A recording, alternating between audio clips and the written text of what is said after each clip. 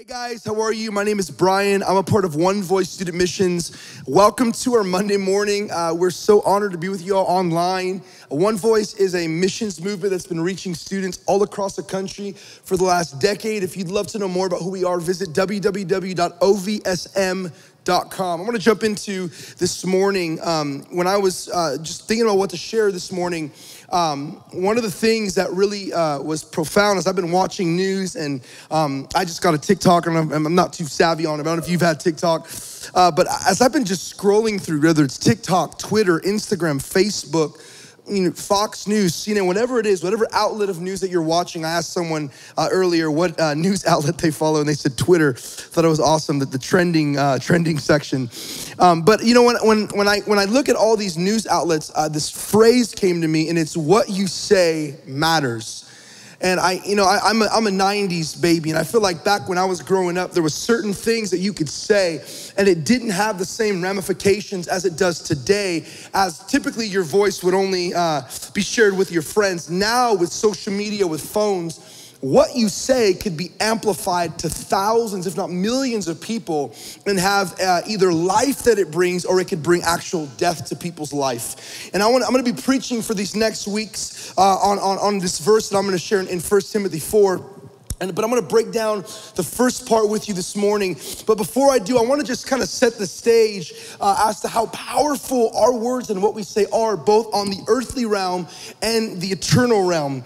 We gotta understand that we cannot speak things in this season that's gonna hinder the gospel going forth in the next season.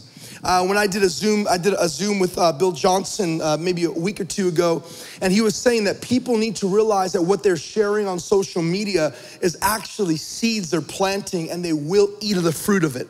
I can't tell you how many posts I've written or text messages I've written that I've deleted because I actually sat there and thought, man, this is in no way gonna bring life. It's simply my opinion I wanna share, but it doesn't bring life or doesn't edify anybody. And I don't know if you've actually ever looked at the amount of communication that happens today, but I just looked this up. I don't know if you knew this, but 500 million tweets are sent a day. I don't know if anybody of you guys are Twitter users, Twitter fans. If you like Twitter, I feel like Twitter's getting more popular now than it ever has, but 500 million tweets a day. Just to break it down for you, that is 6,000 tweets a second. That's insane. There has been 95 million photos and videos shared on Instagram per day.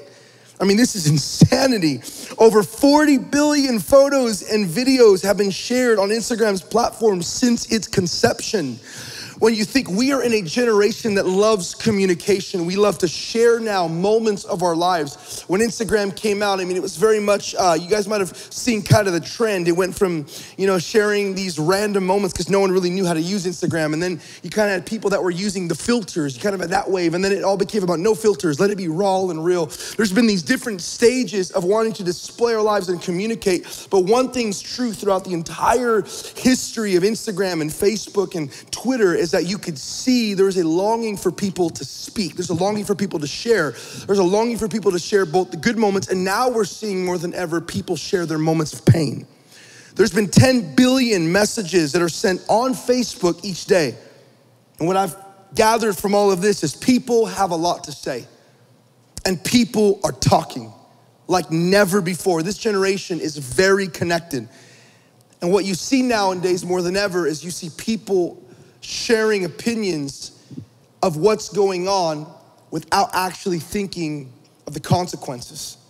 I can't tell you how many times. The other day I went to a restaurant and we, with social distancing and masks, we sat down, and I was, I'm not gonna lie to you, I was a little bit upset because I had to sit on another table from my family, literally right next to it. And I grabbed my phone and I was gonna do, thank you CDC for these amazing rules. And I thought about posting it. I'm like, I'm gonna send this out. And I'm like, you know what? There's nothing edifying about this. It is purely sarcastic. There's nothing that this is gonna bring unity. There's nothing that's gonna bring unity to the body of Christ from this post. I deleted it and I did not share it. Why do I say that? I believe as believers, there needs to be filters on the things that we share if they're not edifying and bringing life. I'm not saying you don't speak truth to injustice. I'm not saying there's not moments that we share what God puts on our heart for the wrong things that are going on in the earth. But what I do believe is there's sometimes that we just share things that are absolutely unnecessary. There's sometimes that we just got an opinion on our mind or something that we're thinking and we're like, man, I'm just gonna share this. I don't know if you've ever done that in person with someone, but you're maybe at a dinner table and you're speaking and you're just like, I'm just gonna just say what I think right now. You probably have known people like that. And although it could be a very powerful tool to speak truth, man, but when you accompany truth with wisdom and you understand that multiple people could be affected by what you say, it allows you to have a gospel perspective. It allows you to begin to realize that the example you must set in your speech is very important. We must remember this, that our mouthpiece ultimately reflects God. And a generation will never get to know his heart if we misrepresent him with our words. And I want to say that again, a generation may never get to know the heart of Jesus if we as believers misrepresent him with our words. 1 Timothy, this is what I wanted to share with you this morning. 1 Timothy 4:12, it says, let no one look down on you or on your youthfulness, but rather in speech, conduct, love, faith, and purity, show yourself an example of those who believe. I want to break down this first part this morning. I want to talk to you about your speech. And I love the way that this is written, because you see this last portion, it says, show yourself an example of those who believe, not to those who believe. The example we're to set for people, or we're to set such an example in the lives that we live in, how we speak, that the unbeliever would be provoked to know this God that we serve. Now, have I failed in that? Absolutely. Have you watching probably failed? Absolutely. I'm pretty sure I'd get some amens in here if I asked, is there anybody in the room who's failed in that? Most of us have dropped the ball. Most of us have said things we regret. Most of us have had speech come out of us that we wish we wouldn't have said. Most of us, when we're angry, it's funny, there's actually scientifically proven that when you're angry, you become stupid. When you're angry, there's this part of your brain that no longer functions, and you start doing things that you wouldn't have done, saying things you wouldn't have said, and this happens so many times. But man, this is where we must be led by the Spirit and not the flesh. It says, let no one look down on your youthfulness, but rather in speech. And I love that he opens up with speech, because typically this is what trips us up the most. Now, when I look at this verses in the Bible that talks about out of our mouth speaks the abundance of the heart, I realize one thing, that whether you're scrolling on Twitter, Instagram, text message threads, conversations at home, whatever it is, what you are hearing and what you are saying stems from one place, and it's not your mouth, it's from your heart. There is a battle for the hearts of a generation today, and I even feel greater. There is a battle for the hearts of believers. I have witnessed in this last 6 months things I have never witnessed before. It's almost like there's this great divide coming in the nation, as if there wasn't already division the last 4 years. There's not only political division, you have division now on the coronavirus. Are you for the mask? Are you against the mask? Are you for social distancing? Against it? Now there's division in race. Now there's division in how we should address the race issues. If you notice, there's different tactics that people are trying. There's things that have been saying, like defunding the police. There's people that think we need more police reform. There's people that think we need to bring down statues and flags. There's so many opinions. And it's kind of like all these things are swirling around the country, right? But what I'm noticing is any of this fully bringing healing to the hearts of people? You know, I think, man, I could sit here and share what I think we should do or how I think police reform should happen. I have 2 uncles that are police officers, and speaking with one of them is African American, speaking with him as to his perspective of what's going on, and him acknowledging there is real injustice that goes on. I mean, it's just crazy. You see all these opinions and all these people speaking, but the greatest battle is happening right now for our hearts. The greatest battle right now, it's crazy. The Bible says that if the days in the end weren't shorn, even the elect would be deceived. And I want you to understand, if you're a believer that is watching right now, you are not off the table for deception. Just because you've read your Bible in the past and just because you know some worship songs and you've gone to church, it doesn't mean you are exempt from deception. It doesn't mean that me preaching here is exempt from biting and falling into the trap and the lie of becoming hateful within my own heart. There is a constant needing of Jesus every single day. And the greatest battle right now is for our hearts. The greatest battle is that we would remain sound and unoffended, because that is what's needed right now more than ever. Sound voices. who are not offended, who understand the injustices of the earth, who understand the things that are going wrong in the earth. Like, I heard this saying from this powerful woman. She said, you see this great divide, amongst Republicans and Democrats. And I'm not gonna get political, but I wanna share this. She said, you have Republicans who really emphasize on life inside the womb. I mean, they're against abortion. They're, you for life in the womb. But outside of the womb, they don't really care much. You don't really see maybe in her opinion, you don't really see the Republican Party so much in standing up for immigration or whatever it is. And then you kind of got the other spectrum where you have the Democrats who are not so much maybe for life in the womb. It's kind of the woman's choice, but outside. And I love what she said. She says, I want to be a believer that is pro-life. I am pro-life from the womb to the tomb. And I believe this is what Jesus is raising, sound voices that care about life all the way through. That we care about people that look different than us, that talk different than us.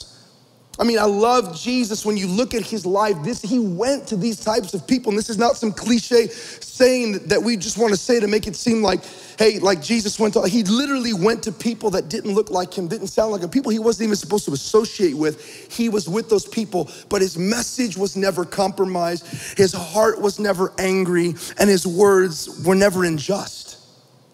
He truly spoke truth. Now, how do we remain unoffended?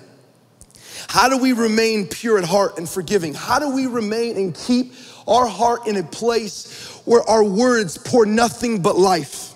And I want to read you a very powerful prayer here. Very powerful prayer. It's found in Matthew 6, verse 9. I want to read this to you. It says, pray then in this way. This is Jesus talking, right? Red letters here. You ready? Pray then in this way. Our Father, pray this with me. If you're watching, pray. Our Father, who is in heaven, hallowed be your name. Your kingdom come. Your will be done on earth as it is in heaven. Give us this day our daily bread, and forgive us our debts as we.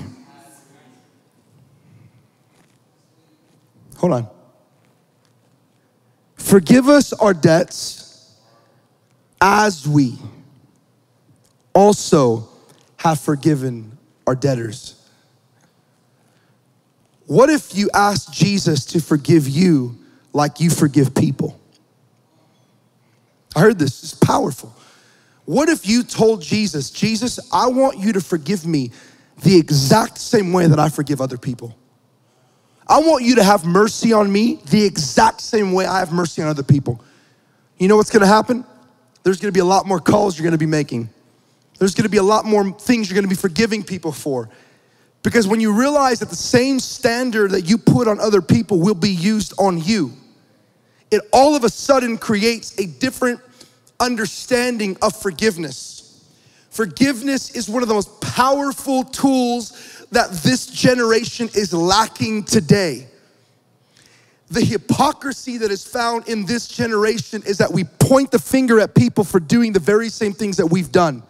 Can I get an amen in your houses, in your cars, on Facebook, on Instagram, on YouTube? That is the great hypocrisy of our generation, that we no longer extend the same forgiveness that was given to us. The Bible, I love this. The Bible says, this is my last verse as I'm closing this morning.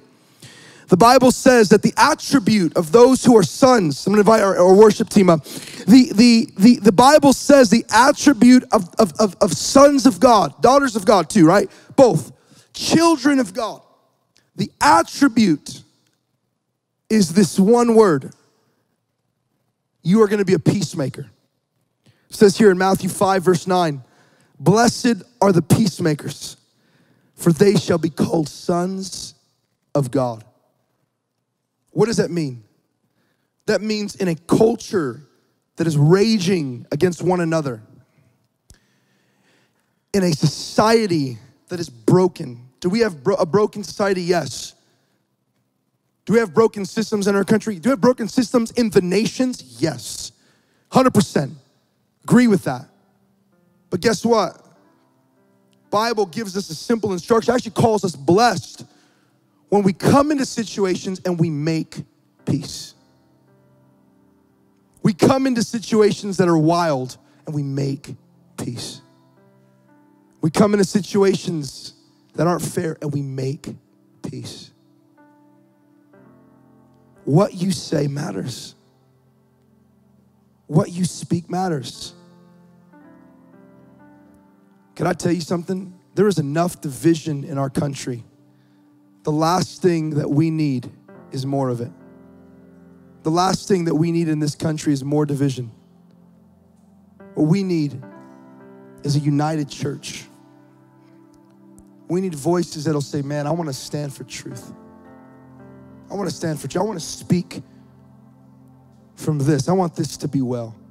I want to pray for you. Here's what I want to pray this morning. I want to pray a prayer of repentance.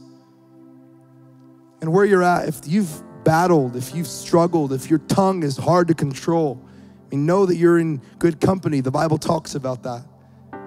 Who can tame the tongue? You can tame so many things.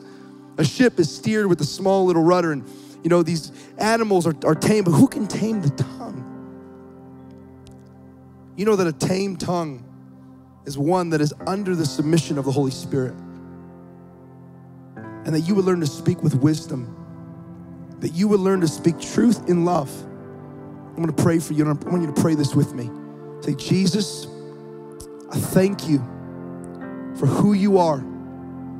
Forgive me if my mouth and my tongue and my words have not brought life to situations. Forgive me for speaking opinion and not truth. Forgive me for being quick to speak and slow to listen. Guide my speech and let that be a witness to the world of who you are in me. In Jesus' name, amen.